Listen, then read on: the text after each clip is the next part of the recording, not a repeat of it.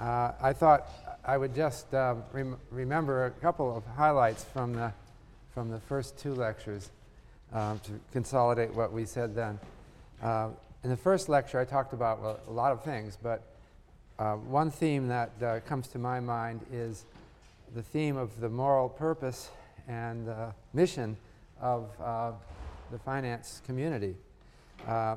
And we talked about the sense that I think young people have a sort of prejudice against the field, and they think that finance is a field that you go into if you really value money rather than people. I wanted to reiterate again that that's not the way I view the field at all. I was just yesterday, I gave a talk in Montreal at the, if I can say this right, Caisse de dépôt et placement, which is the big wealth management fund for the province of Quebec. And I met a lot of people there, and I never once got the idea that anyone there was evil or grasping. I think they have a moral purpose, which is to preserve the livelihoods of the people of the province of Quebec. And so you get a very different view of things when you meet the people. I think our entertainment industry likes to make movies about people in finance, but they are inevitably portrayed as evil. And I don't know why that is. I don't think there has ever been a major motion picture about a financial person who ended up a philanthropist. Why is that? I just don't, people don't like, people rather hate, I don't know why, it's something, wouldn't be a good movie theme, would it? Anyway, so you have to overcome these, so you have to think that if you go into the field, you would probably end, if you're a success, you would probably end up as a philanthropist, but no movie will be made about your life, okay? And you may encounter hostility the whole way. It's especially true right now with the subprime crisis. People are blaming the financial community for our troubles now. And it is true that we're seeing some people thrown out of their houses, and in some cases because of some rather questionable financial practices who got people into mortgages that they shouldn't have gotten. But overall, I think that the people in this field are good people. In the last lecture, I talked about, the second lecture, I talked about the pooling of risks. And the basic theme of that lecture was that we now have a mathematical theory, probability theory. And when you look at this theory, you realize that it suggests a very important technology for improving human welfare, and that is by spreading risks. The economy and technology and the weather and all sorts of factors create risks. But the real technology is the technology that works to eliminate risks is to spread them out, to pool them, share them among many different people. And so the ideal that theory suggests, and it may be unreachable, but the perfect financial system would have all of our risks pooled completely. That is, nobody suffers alone. If anything happens to me in my livelihood, it's spread out over everybody. And everybody, that means the whole world, okay? And whatever happens to me, when it's spread out over 6 billion plus people, it ends up divided by 6 billion, and it becomes unobservable. It becomes so small that it's meaningless. And so that's the ideal. That's what in principle we can do. And that, I think, is the most important concept in finance, this concept of risk pooling. We live in a world where people suffer all kinds of misfortunes. And of course, we can try to get rid of these misfortunes. We can do research on disease prevention and weather modification, global warming. We can do research on all these things. But there's another technology which is extremely important, which is even leaving the risks as they are, just sharing them better. And so I'll be talking more about this. The problem is that while the principle of risk sharing is very simple and obvious, the practice requires technology. So it's just like you could say, some of the principles of mechanics are very obvious, but to make an engine that operates in terms of those principles is not obvious.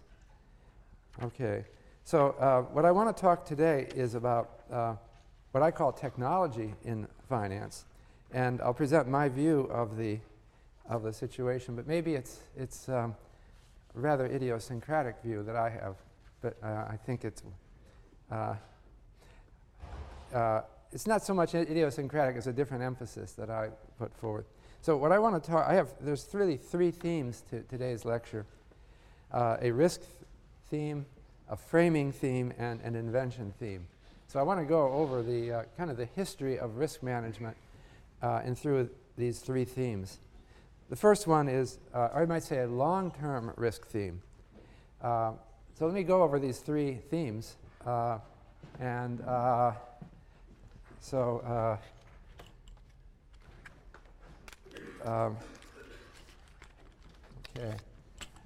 So long-term risks are dominant in our lives. By that I mean that everyone's life is a sequence of shocks that accumulate over your life. I'm talking about economic shocks. When you start out young, we're unequal at birth, of course, because of our parents and the advantages we have, but relatively equal at a young age. As each year goes by, you accumulate economic shocks. Shocks to your human capital, shocks to what you own as you get older. You start accumulate. Your human capital is your ability to do things, and your knowledge, which is what you have to sell in the marketplace. As you get older, your human capital evolves, and it has its ups and downs as you age. You start switching from human capital to other forms of capital. In other words, you start saving, and you own stocks and bonds and real estate and other things. Each of these suffers a sequence of shocks that accumulate over your lifetime. So inequality gets worse and worse as people age, and it is at its worst after retirement, when you are no longer, you've exhausted your human capital and you're living off of all the accumulated physical capital. That's the life cycle story. There's great inequality among the elderly, and that's a problem. Some of them are living very badly. Others are living with in great comfort. So that's what finance is about. It's really about people. We don't care at all about corporations. We should make that clear, except as they contribute to individual welfare. So I don't care what happens to Citigroup or IBM, except for the fact that there are all those stockholders out there, and they're of all different situations. Some of them are absolutely dependent on their holding of these stocks. And that's what we have to think about. And it's a long-term problem. So the problem with long-term risks also is that anything that we do to mitigate these risks creates moral hazard. And that's another fundamental theme of finance. What is moral hazard? That's a term that first entered the English language sometime in the mid-19th century. But of course the concept goes up earlier. Moral hazard occurs when a risk management institution incentivizes you to do bad behavior, to show bad behavior. And the classic example of moral hazard is fire insurance. I get fire insurance on my house, and so I behave badly. I deliberately burn the house down to collect on my insurance. That's moral hazard. But it's not unique to that. It's all over the place. When you manage risks, you create moral hazard. And that's why we need invention and theory in finance to minimize that. Okay. The second theme for this lecture is about framing. And by that I mean psychological framing. And there's many psychologists who talk about this. but notably Daniel Kahneman and Amos Tversky. Psychological framing means the tendency for people to view things in a distorted way, depending on how they're presented. If I present things in one frame, you would react one way. I present the same thing in another context or background or environment, and you react very differently. So I'll expand on this in a minute. The third theme is the invention theme of this lecture. And that is that, I mentioned this before, but I want to expand that in this lecture, that finance, the history of finance is the history of invention just as much as it is in other fields, notably engineering. The idea that I want to develop is that the history of finance is a history of discrete inventions, that non-obvious ideas that were conceived of to solve these problems of long-term risks and to get around the psychological barriers imposed by framing biases, psychological biases, to allow people to actually manage the risk and to get around moral hazard. It's a difficult thing to do these things, and that's why we need invention. And another thing is that once an invention is made, it tends to be copied all over the world. So the history of finance is largely a history of copying, and that's what you have to do. You may have to adapt it to a particular environment, but basically it is copying other ideas. Some people in less developed countries feel uncomfortable that they are just slavishly copying other more advanced countries. But they have to recognize that is what everybody has been doing all along. We copy the good ideas, and in the process, we adjust them and make them a little bit better. And new ideas can come anywhere. The basic thing, though, is every country has to take the insights that have been developed around the world. Okay.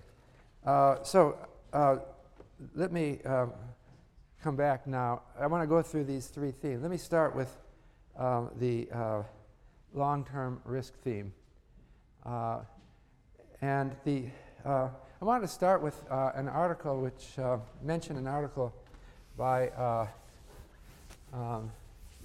Backus, Kydland, and Kehoe.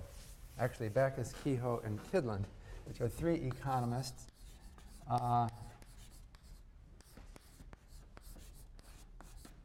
One of these, the last of the three, is Finn Kydland, won the Nobel Prize a few years ago. But in this article, they talk about the correlation of consumption around the world. What is consumption? It's the amount that people spend on consumption goods, things that you buy for your current use, like food, shelter, clothing, etc.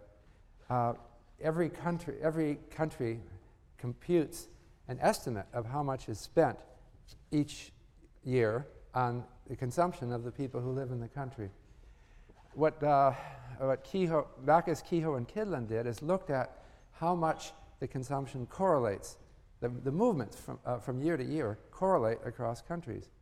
And if there were perfect correlation, it would be a correlation of 1. That is, when one country's consumption increases from one year to the next, every other country's consumption increases from one year to the next.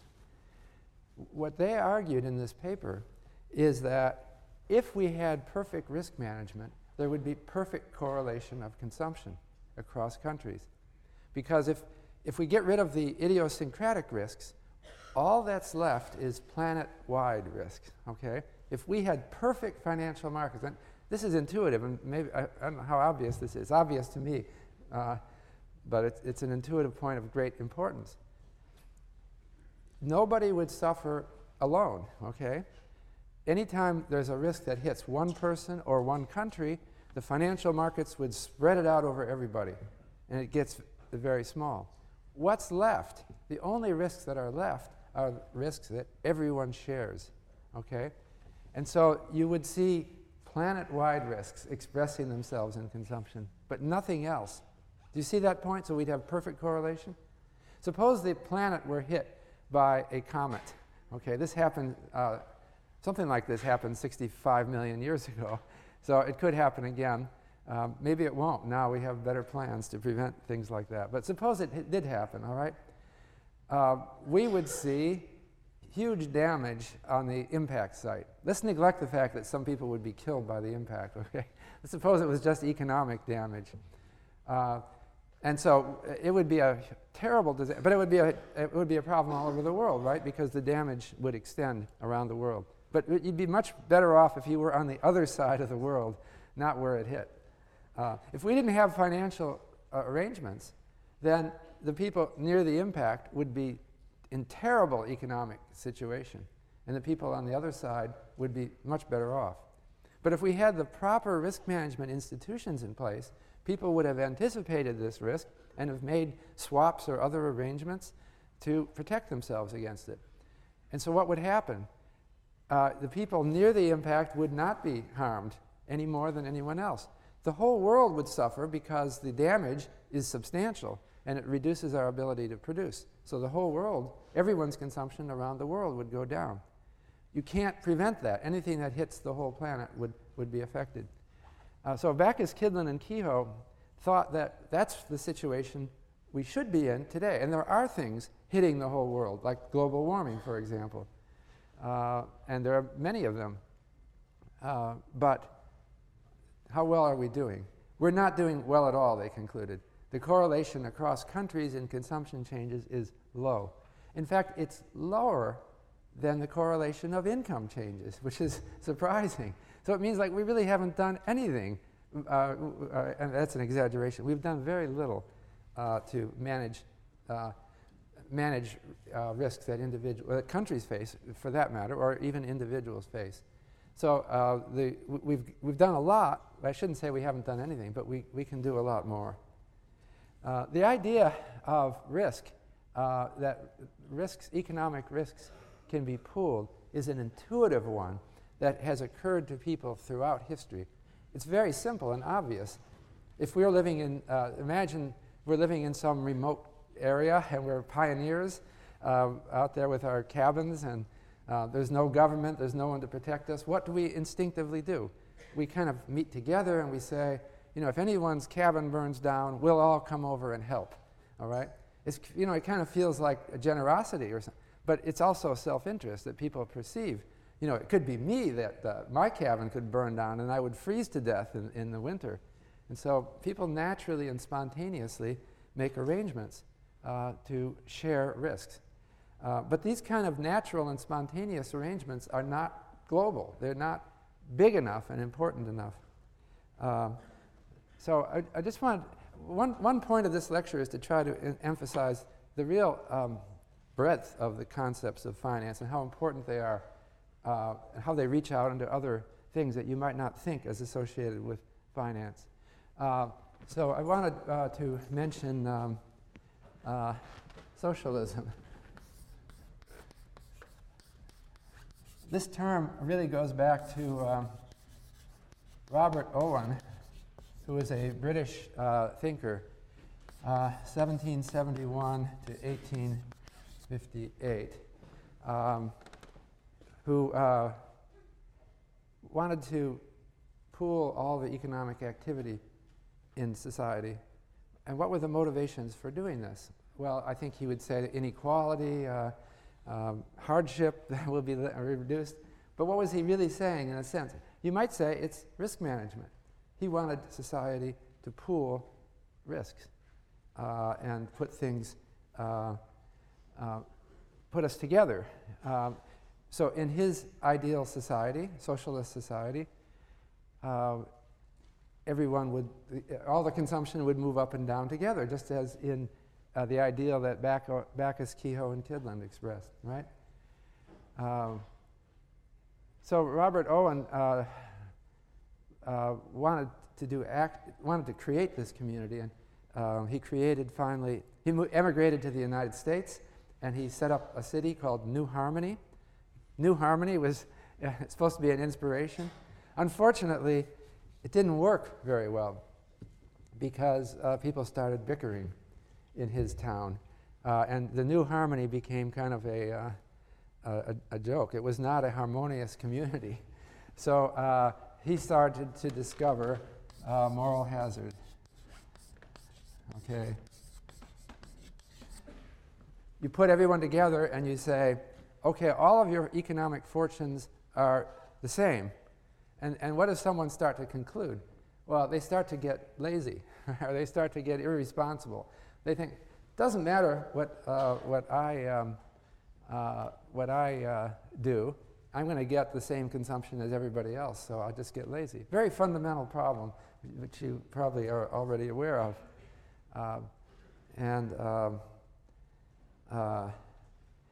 The socialist idea started to lead to a number of experiments in various countries around the world that were pooling risks. And they might not have put it this way.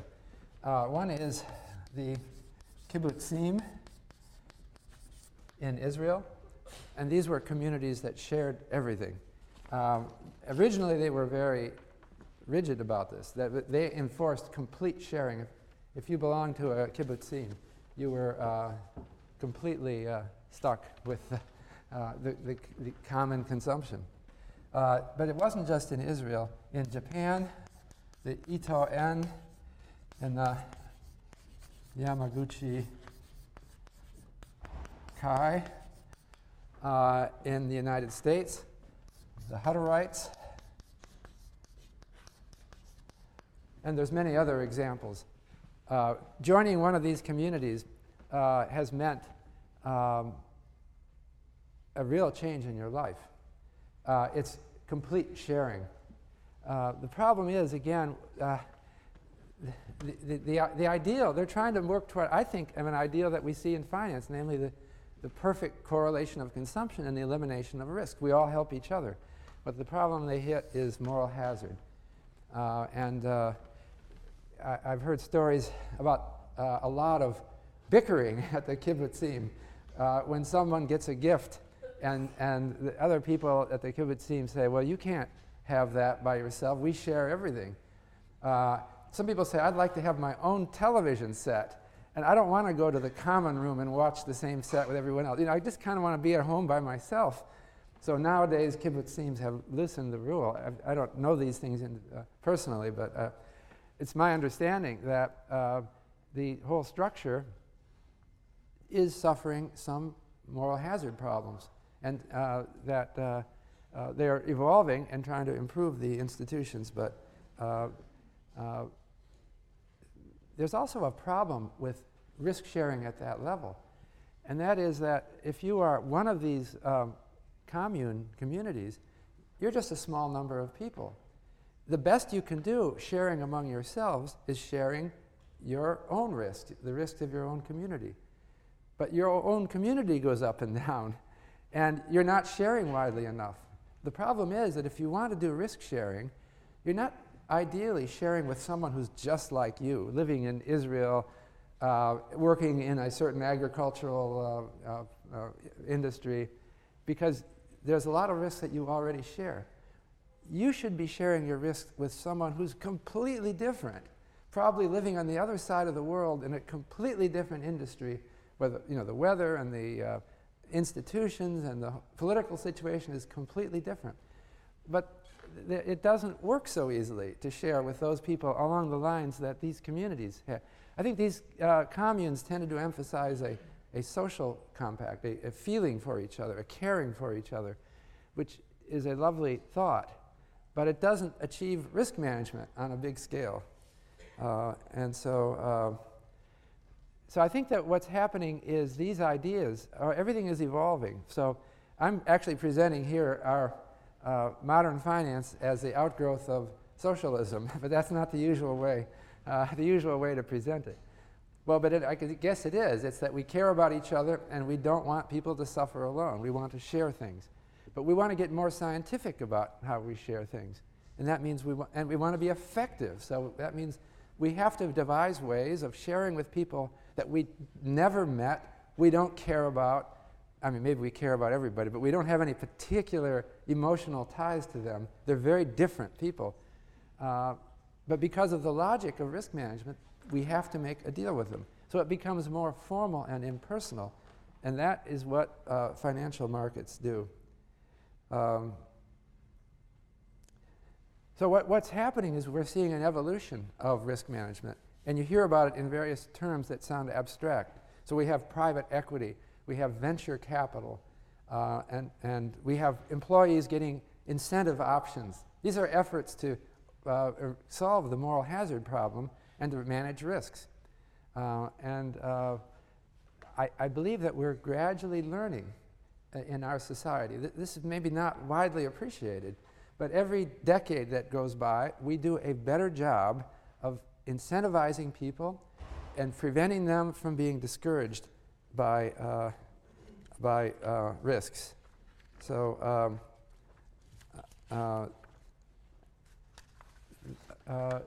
it's a very complicated situation because the kind of economic risks that we face are difficult for most people to understand, but they have to try to. We have to try to let people manage their own risks for themselves to some extent. That means we have to expect people to understand these things somewhat.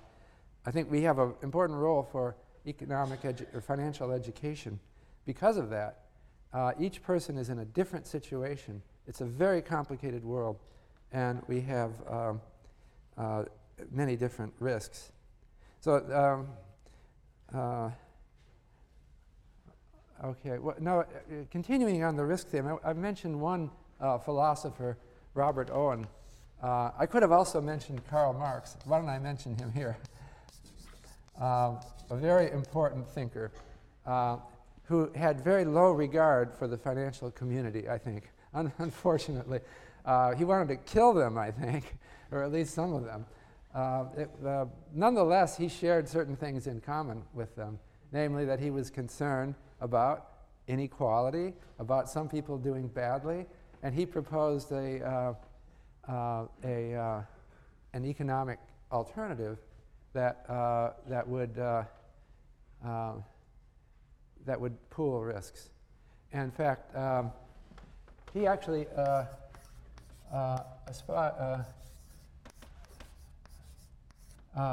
emphasized a concept that was first stated by a French philosopher, Louis Blanc, in the mid-19th century. And Blanc said, the ideal society is, and now I quote, the ideal society is based on the principle of, and now I quote, from each according to his abilities, to each according to his needs. Have you heard that quote before? Karl Marx quoted Blanc, but he didn't credit Blanc. He didn't mention the name because I assume he thought everyone knows this was Blanc. But Marx was falsely attributed to having made that statement. And it's come around to us that was, a lot of people say that was the core of his communist philosophy. That is complete risk sharing, right? Some of us have high abilities and we succeed. Some of us have low abilities and we fail. But we all get the same goods. We all have our needs satisfied. And so that, I think the communist system is effectively a theory of risk management. And that's not something that you might think of usually. What was the big problem with communism as it was espoused by Karl Marx? The problem was that it had a moral hazard problem. And I've already been through it. It's the same moral hazard problem that you see at the kibbutzim and the Yamaguchi Kai and other places, that people don't work effectively when their economic interests are completely pooled. And so, well, I suppose we've learned from the Marxian experience, but I think just about every country of the world now recognizes that it's a complicated thing to get risk management working well, and we have to design things more careful. We can't just smash things and start all over. We have to design a system of risk management. And that's what I think finance is about. I wanted to mention a couple other philosophers who talk about risk management. One of them is the economist John Harsanyi, who won the Nobel Prize in economics some years ago. And another one is the philosopher John Rawls, who wrote the book Theory of Justice, which has become a classic. And I think of both of these as incorporating, I would, especially with Harsanyi, but also with Rawls, as incorporating some idea of risk management into our basic philosophy. So we have a philosophy that, most of us, that some kind of economic inequality is a bad thing, and that it's unjust for someone who is, for no fault of his or her own, is suffering economic hardship. But how to formalize this idea? John Harsanyi was the first to write about this.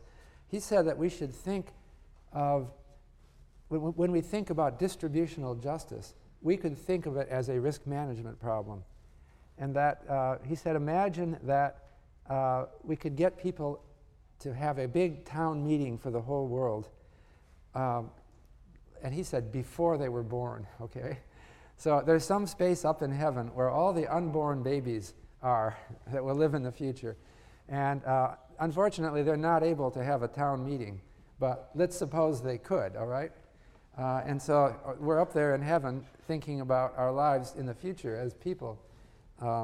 And what would we do? Suppose we don't know what economic circumstances we'd be born into and what kind of contingencies we'd have in life. What would we decide? Suppose we were trying to decide on a constitution for the world in that state.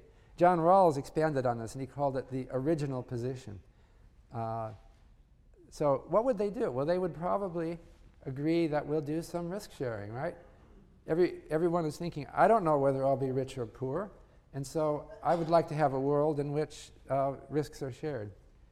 On the other hand, what would you decide, if you can imagine yourself in that situation, what would you decide about inequality?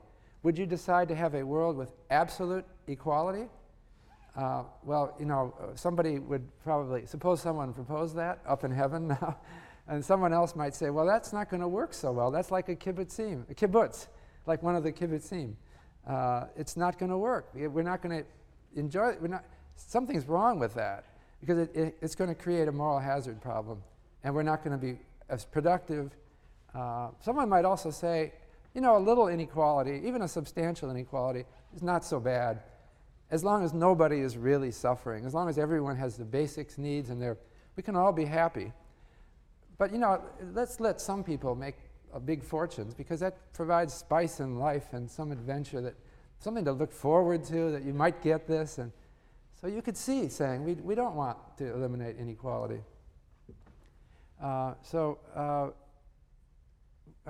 What Harsanyi and Rawls both gave us is a system of justice that, in my mind, conveys a sense of financial risk management. Now, I'm not going to talk a lot about,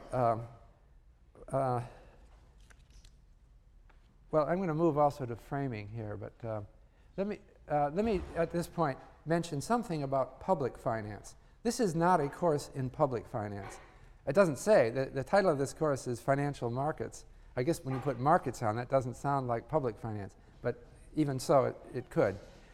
Public finance is the financial issues relating to governments, okay? And finance usually means the private sector, but the issues are much the same in both cases. So let me say something about public finance here.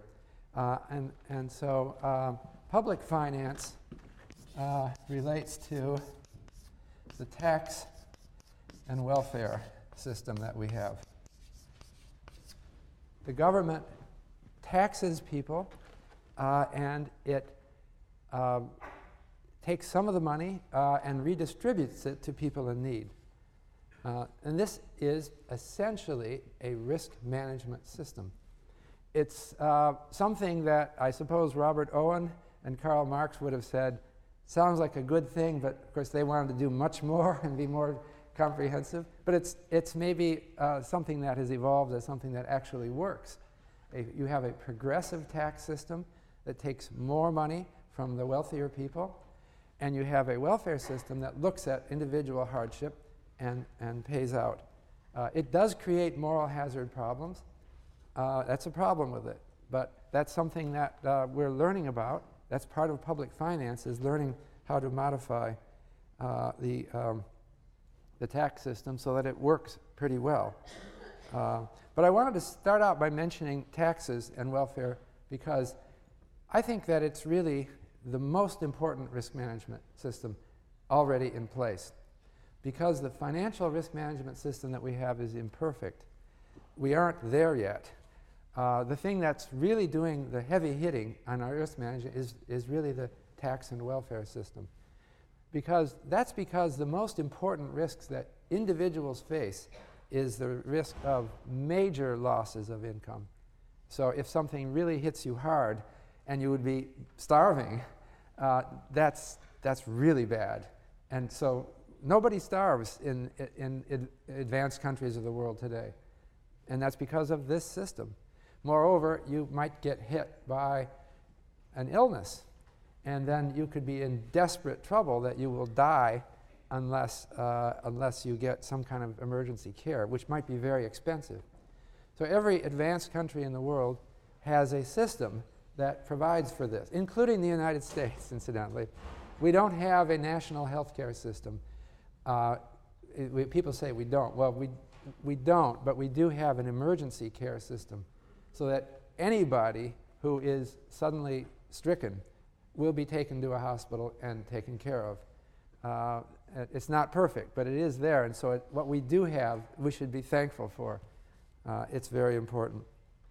So I thought this would be a good lead into the second theme of this lecture, which is framing. We have a good system in the taxes, but it's imperfect because it hasn't been thought out thoroughly in terms of risk management. So let's talk about framing and taxes.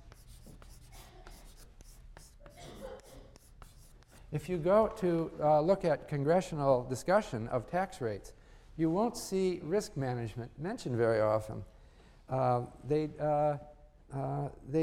seem to talk about it in their own terms, which sound to a public finance expert as, I don't know, very populist or unprofessional. I guess they're elected officials, and their voters are not finance theorists and don't think of these in these terms. There's Edward McCaffrey. He did a history of taxes. He's a law professor.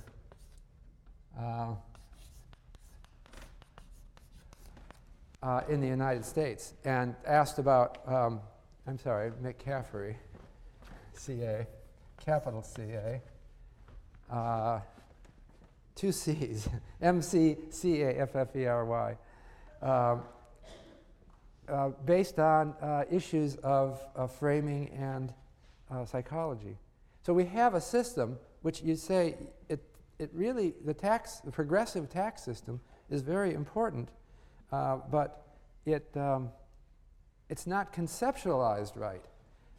So what McCaffrey points out is that the only time the government in the United States has ever been able to impose high taxes on wealthy people is during wars.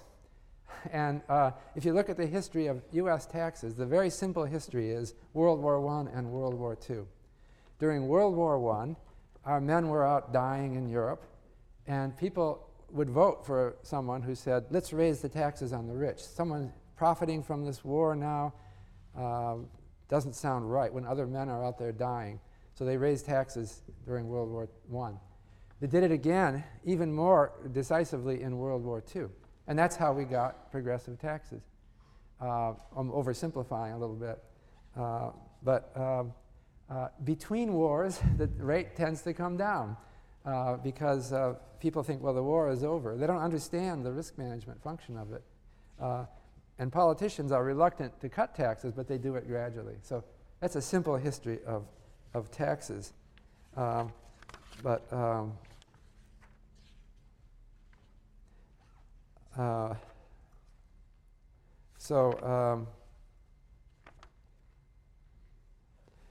Actually, in the United States, the income tax came in during the American Civil War.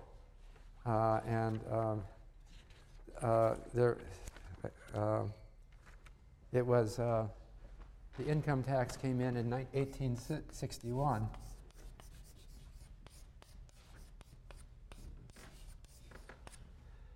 Again, during a war. And it was a progressive tax. The tax, as of 1862, was 3% on incomes over $600 a year. That sounds kind of low. That was 1862.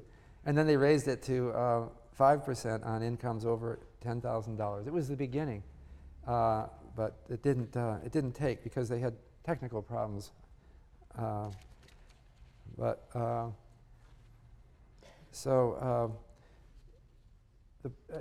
mentioned this tax example because I wanted to stress that framing and psychological barriers are important problems for creating financial markets.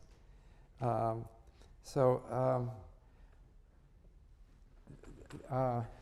idea is that people don't see this basic risk management problem, and they see things in entirely different terms.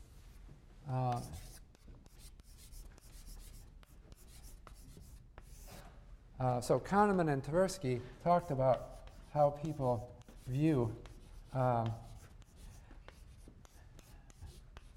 financial gains and losses. And they talked about how people's actions are very malleable depending on how things are presented. One of their most famous examples, they asked people the following question. Suppose you had bought expensive tickets to a concert, okay? Very expensive. You paid $200 for each ticket, and you have 2 tickets, $400 worth, okay?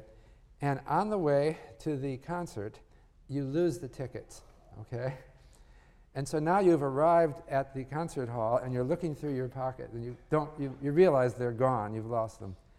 And then the question they asked people is, would you go to the window and buy another pair of tickets for $400, okay, having lost it? And people were answered. Most people said no. I'd be so annoyed and angry with myself, I'd just leave. But then they said, they posed a different version of the same question. And the different version was, suppose you had ordered tickets to pick them up and pay for them at the window at the concert hall, and you brought $400 in cash in your pocket, okay? And now you arrive and you realize you've lost your $400, okay? But now the choice is, what are you going to do? Would you go to the ticket window and use your credit card to pick up the tickets? Or would you just walk away in anger and annoyance? Well, most people say, oh, I would just go to the window and buy the tickets, right? Does that sound plausible, that you can see the difference? But in economic terms, there's no difference between losing the tickets and losing $400. So why do you behave differently? Well, that's framing, because in your mind, you're putting tickets and cash in different mental accounts. And so the mental account tickets generates an emotional feeling, and it changes my action that I lost in that account. And so, unfortunately, unfortunately, people's decisions are biased by that kind of thing. So we have to frame things as it puts things in the mental categories. The presentation matters so that people can manage their risks right. Kahneman and Tversky also, and others, have also talked about insurance.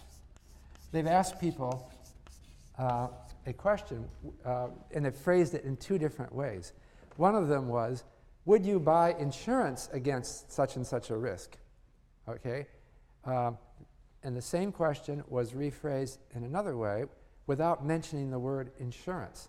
They just described it. They said, would you sign a contract that if you had this loss, the contract would pay you a certain amount of money?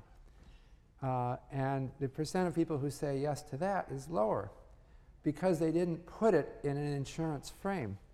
And so we're accustomed to thinking of insurance as a good thing. And if I talk about it in general terms, they might not put it in that frame and they might not act. Really, an important example of framing is how we deal with money and indexation. So we have a money frame of thinking and a real frame. The value of money changes through time. That's because of inflation or deflation. And yet, most of our debts are written in money terms. That is, they're not indexed for inflation. So if you wanted to have a real frame, you would index to this consumer price index or some other inflation index. Okay? But most of us are accustomed to a money frame. So most of us, when we lend money to each other, we do it in money terms. You merely say, so for example, if your friend asked to borrow $100 from you, you would probably not say, you might actually put interest on this person's. You could say, all right, I'll do it 5% interest, pay me back in a year. You would probably not even think to say, pay me 3% interest plus the rate of inflation over the next year. That would be putting it in a real frame. And wouldn't that be more sensible? Because you would be specifying the contract in real terms rather than money terms. And yet, most people just don't do that. So most of our fixed incomes, as they're called, which are assets that are denominated in currency, most of our debts are written in money terms. And people can't get over this framing in terms of money. It's a powerful psychological, you might say an illusion. People think they want money, when in fact they should want real goods and services. So that's an example of a framing issue. Okay, now I want to move to the third theme of this lecture, which is invention. So as I said, progress in finance requires an inventive process. And invention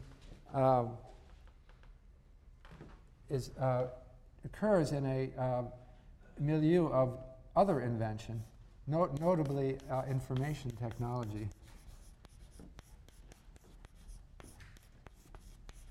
I said this in an earlier lecture, but a financial device is a complicated device, like any engine or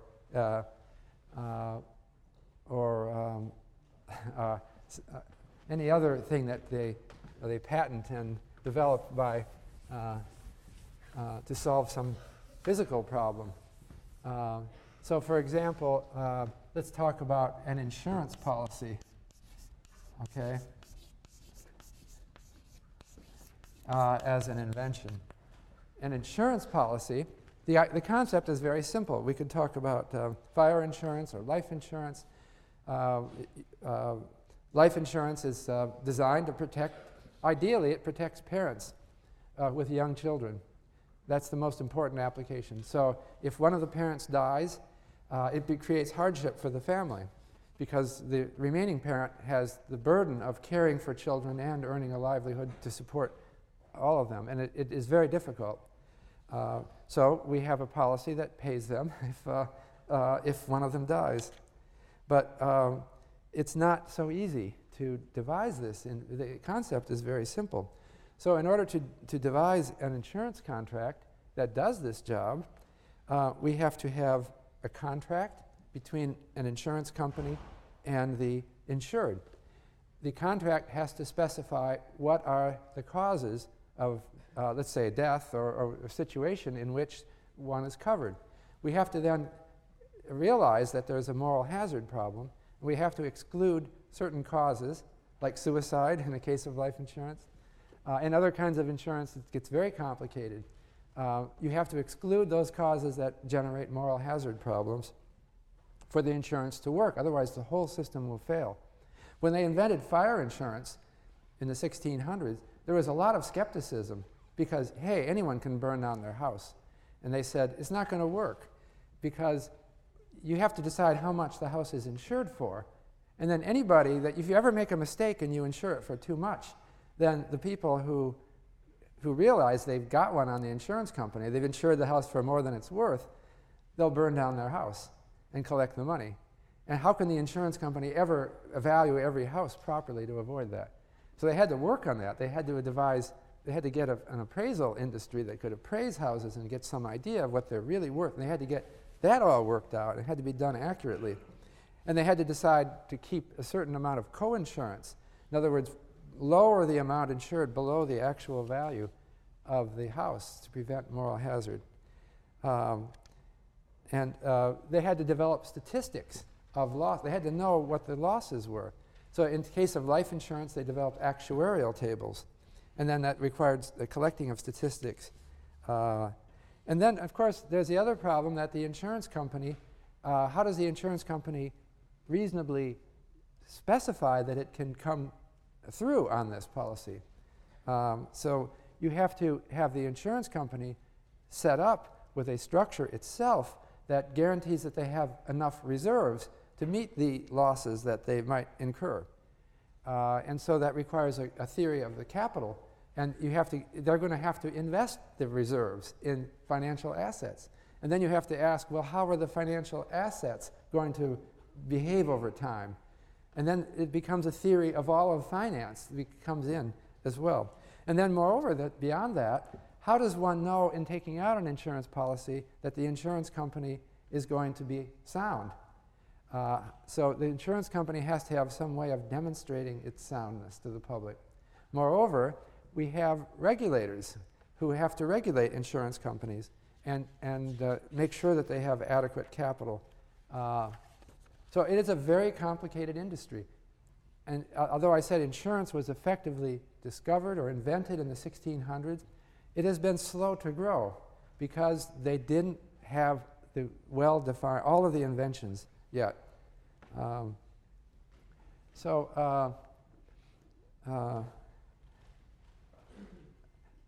wanted to just give some. So often the inventions that occur in finance, they seem in a way obvious. Some of the things I said, you'd probably say, well, I should have known that an insurance company would have to do that. But it isn't. You know, what's obvious after the fact is not what's obvious before the fact. And one thing I like to stress is that the history of technology is sometimes a history of very glamorous, unobvious ideas, like nuclear power. That's amazing, right? You can get atoms to smash atoms and create a chain reaction and create power. That's pretty amazing invention. But a lot of the inventions that matter to us are extremely simple. They're kind of staring in your face, obvious. So let me just give some example of, and sometimes people are very slow to see the obvious, or it seems so in history. So I like to talk about the invention of the wheel. That's the most famous invention, right? It's a cliche. People say, let's not reinvent the wheel here. So let's go back to that. Inventing the wheel, it seems, what could be more obvious than a wheel? Well, it apparently is not so obvious because in the Americas, before the Columbus came, pre-Columbian America, there were no wheeled vehicles anywhere. We had civilizations, Aztecs, Mayas, Incas, etc., no wheeled vehicles. Now, the amazing thing is, if you go to Mexico, you can go to museums that have children's toys from pre-Columbian Mexico with wheels. They were little toys that they would be shaped like animals or something, and you could roll them along the floor. So why didn't somebody think of that? You're sitting there with your child playing with a wheeled toy, and then you're going out to carry some heavy stuff, and you're dragging it along the ground. Why didn't you think of putting wheels under it? Well, it's apparently not so obvious. So some very obvious ideas are not so obvious. So some people today think, I just can't imagine, this history can't be right. I don't believe that they hadn't invented wheels in America before Columbus. So to argue with them, I point out an example which is more familiar. Unfortunately, you people are too young to have experienced this, but I've experienced this, and you can talk to your parents. It used to be, before 1972, that suitcases never had wheels. Never had wheels, okay? You probably own a wheeled suitcase, right? Most of you do. The idea of putting wheels on suitcases goes back only to 1972, and it was Bernard Sadow who invented, this is amazing, right? The wheeled suitcase, and he got a patent on it. And he had a suitcase that, I don't know exactly what, it was something like this. You had a strap that you'd pull it along, and it had 4 little wheels on the bottom, and it worked. So I had my student research assistant see, can you find that guy? Let's call him up and ask about it. It's so recent. So my student called Bernard Sadow up and asked him about his invention. And he said, yeah, I was thinking, why don't we have wheels on suitcases? So I just did it, And then he said, but I had a lot of trouble. I took it to department stores, and I said, why don't you sell this? I'm making it, add it to your luggage. And he said he met a lot of resistance. The department stores said no. And so we asked, well, why would they say no? I mean, it's such an obviously good idea. And he said, well, they said people won't buy it. And anyway, they said, look, you go to any train station, and there are these red caps or porters, and they'll carry your suitcase for you. You don't need wheels. That's what they told him. But it seemed like there was kind of a way of thinking. I think maybe people would be embarrassed. If you were the only guy with wheels on your suitcase, people would think you look a little odd. But anyway, it's interesting. The wheeled suitcase came in 1972. The problem with Sadow's suitcase, I actually had one, and you might have one in your attic, and you can go up and look at it because your parents probably bought one, and it's still up there. You can take it out and try wheeling it along with that strap. And it kind of works, but it wobbles. Especially if you're hurrying to catch your airplane. That thing starts fishtailing and wobbling. You just got a strap you're pulling it on. Obviously there was a design defect. Finally, it was Robert Plath, who was an airline pilot, who invented a new wheeled suitcase, which he patented in 1991, okay?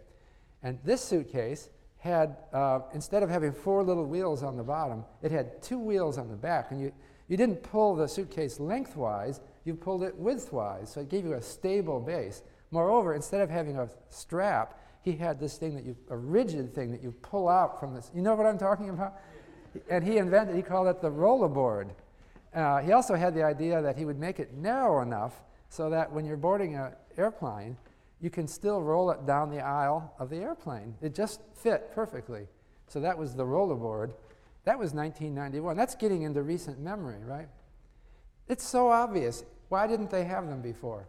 Well, things that seem obvious are not obvious.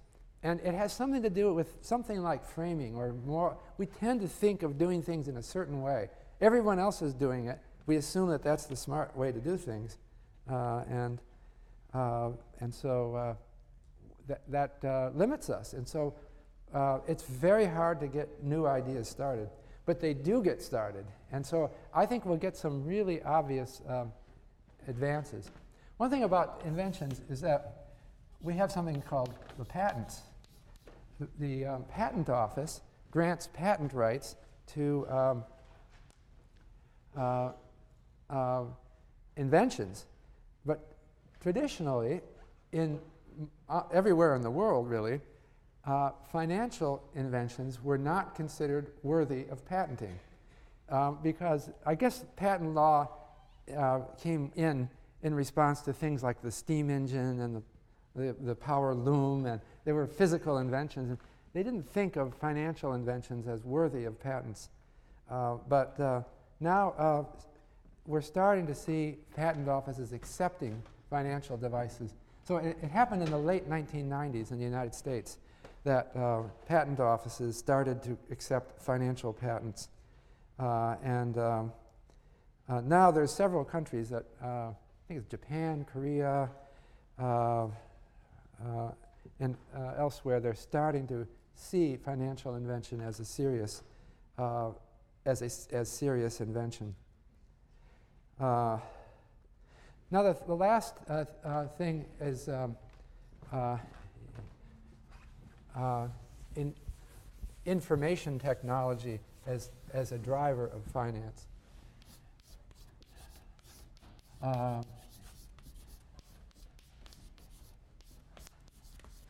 And I'd like to stress information technology because we are living in a time of rapid advance. And as you know, I don't have to tell you this, computers are becoming more and more a part of our lives. And this is something that is transforming the world. What is it that makes us uniquely human? You might say, well, a good part of it is our ability to process information. We differ from lower animals in our brains, which are much more capable of storing and processing information. But we're living in a time of revolution when machines are challenging or competing with our brains. And this may create economic dislocations that we will see throughout our lives. But also it creates opportunities. I wanted to stress on the opportunities. A lot of financial innovation is co-evolved with information technology. A lot of simple ideas of risk management are ideas that require well-designed information technology. And we've seen a lot of advances in the last couple centuries that make financial innovation possible. So I thought I would give you an example from the 19th century, which is very important. And again, it's public finance. I'm not going to stress public finance so much in this course, but it seems I'm going to give the example of 19th century information technology and the 19th century invention of Social Security. So let's go back to the 19th century. That's the 1800s. That was a wonderful century for information technology. You probably don't think of it that way because you say, wait a minute, the computer wasn't invented until the 1940s. Actually, you would be wrong. The computer was invented in the 19th century by Babbage, although he didn't actually make one, but he wrote down a design which was similar to what we do now. But there were a lot of other things that happened in the 19th century that advanced information technology and made finance really powerful. One was paper. It sounds very simple. At the beginning of the 19th century, in 1800, paper was handmade out of cloth. That's the way they made it. Paper, therefore, was very expensive. And so if you bought a newspaper, it would be only 2 sheets because it was so expensive, not all the thick paper that we have today. And it would cost something like $10 or $20 in today's prices. So it would only be wealthy people who would buy that every day. And they invented the paper machine so they could mass produce paper. Didn't have to be handmade anymore. And they invented wood pulp paper, so it didn't have to be made out of cloth anymore. And so the price of paper fell. So that created opportunity for record keeping, which was very important because that's what finance is built. You need financial records. You can't have just one copy. You have to have multiple copies. They also invented carbon paper. Maybe you don't even know what this is. Do you all know what carbon paper I guess you do know what this is, right? It's obsolete. Do you have any carbon paper? Anyone here in your room? You do? Okay, so it's not obsolete. But anyway, it's just paper with some black material on it. So you put it between two pieces of paper, and you write on the top one, and it creates a copy on the bottom one. And you can make multiple. You can put 3 or 4. The copy gets worse and worse each time, but you've got multiple copies. That's information technology. And so that you really need that, because if you have only one copy of something, you don't have a backup. So you could store the one copy separately. Also in the 19th century, the typewriter was invented. Okay. Of course, that may be the core idea of a computer. Your computer looks like a typewriter. But a typewriter just speeds recording of information. Tests showed in the 19th century that people could type 4 or 5 times as fast as they could handwrite. And there's no ambiguity, because it's very clear which key was struck. Whereas handwritten, fast handwriting, it becomes impossible to read or difficult. Another thing that happened, they started developing, it's not invented in the 19th century, but they started doing standardized forms. That is, there'd be a printed form on paper with spaces to fill in the numbers or other things. That put a sort of organization onto data entry that was unknown. So you have a standardized form, and you've got carbon paper between them, and you type it. All these really created much more accurate and techniques. We also got better bureaucracy. That means we started to learn management science in the government, and so that government, and also in corporations, so that they could manage effectively. So in the United States, we developed the civil service. It used to be that government officials were all picked by political patronage, and they very often were incompetent. So we set up, this is not a new idea, this goes back to China thousands of years ago, but it started to be widely done. So you had a civil service exam that established your competence. So you had competent people with their typewriters and carbon papers. Also the filing cabinet. That sounds like a minor thing.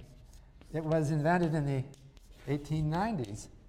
Okay? Before that, people used to put papers in piles, tie them up in ribbons, and put them on bookshelves or in drawers. The filing cabinet was much more orderly and effective. And so all those things developed in the 19th century. And it just created a new world for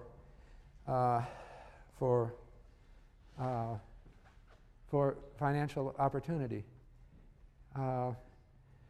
So things started to happen in response to this, and risk management got better. So I wanted to talk about Social Security as a risk management technique that developed in the 19th century.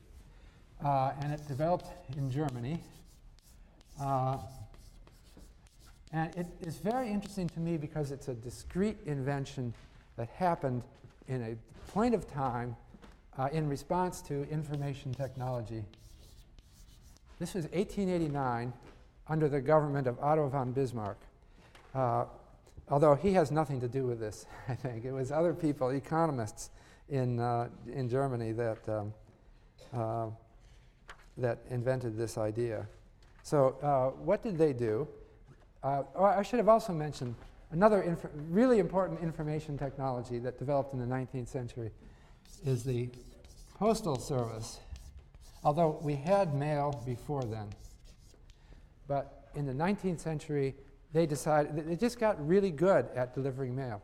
In 1799, it would cost so much to mail a letter, I don't know exactly, something like $10 or $20 to mail a letter at today's rate, and it would take a long time to get there. So for most people, it was prohibitively, I'm talking in today's prices, roughly speaking, most people wouldn't ever mail a letter or get a letter. Too expensive, not to count only the paper, and everything was expensive. But in the 19th century, they developed postal services and interacted with the railroad. They started having mail cars on trains, and they started having postal sorting on the train, that they were speeding the mail so that this didn't have to wait to sort it before it went on the train. It was sorted while it was moving on the train. Germany was very effective in these. They had an advanced bureaucracy, a good postal service, and then they had a network of post offices all over the country. Every little town had a post office.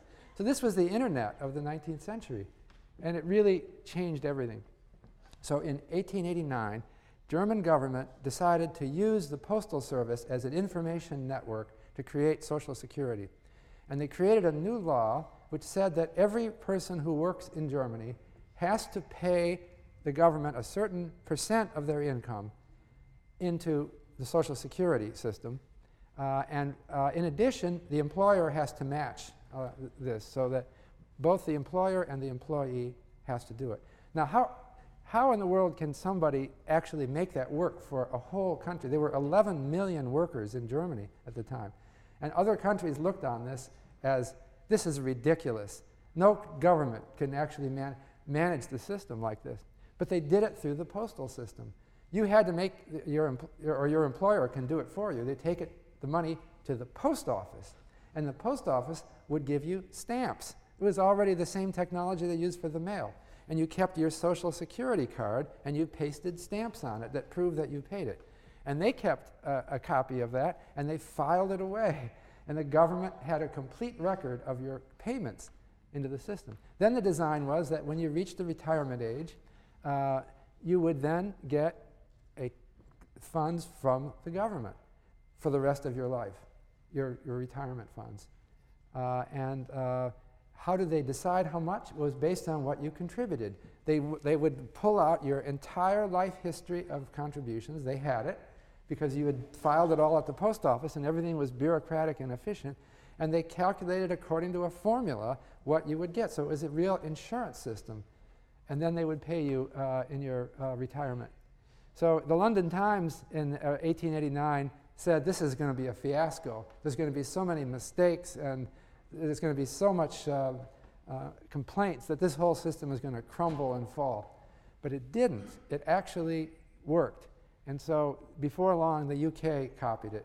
The US was practically the last country to copy this system because in the 1930s, because it didn't sound American. We were kind of reluctant to take on ideas from Germany, of all places. But we finally did, and we did that during the Great Depression when it suddenly seemed like we really needed to do something. So that's an example. You see how information technology created a Social Security system. Now, the really fascinating thing is we have the same system today, except we don't use the Postal Service as the conduit anymore. Now it's all electronic and it's done via the internet, but it's the same thing. You will see deducted from your paycheck, and you already have seen this, it says FICA, and then there's a certain amount. It's a certain percentage of your paycheck, and the employer matches, just like in Germany in 1889. And when you retire, you can actually get it now electronically, your entire employment history, all your contributions. And when you retire, there's a formula. You can find it on the Social Security System website, which resembles the formula that they did in 1889. So we're still doing the same thing. Now, this invention of Social Security is well over 100 years old. But I think that because of the rapid advance of information technology, we're going to see a lot more progress over your lifetime. There's going to be a lot more inventions like this. And so that's why I think finance will be an interesting field. And it's for those of you who choose to go into it. Now, finally, I just want to say next lecture is January 28th. And we're going to talk about portfolio diversification, which is one very important application of the fundamental principle of risk management, but as applied to securities. And it's more narrow than my very broad discussion. It's not public finance, it's not insurance, but it's one of the most important fundamental theories that underlies finance. And then you have a problem set which is due on that day as well, your first problem set. And the problem set is up on the website. So if you go to Classes V2 and you click on problem sets, it's problem set number 1. We're also going to, I'm going to email you about review sections. And so our first review section will be in the week of January, with your teaching fellows. It will be in the week of January 28th. And we're going to have to ask you to sign up with one of the teaching fellows. And we'll give you times and dates when the sections occur. I'll see you on January 28th.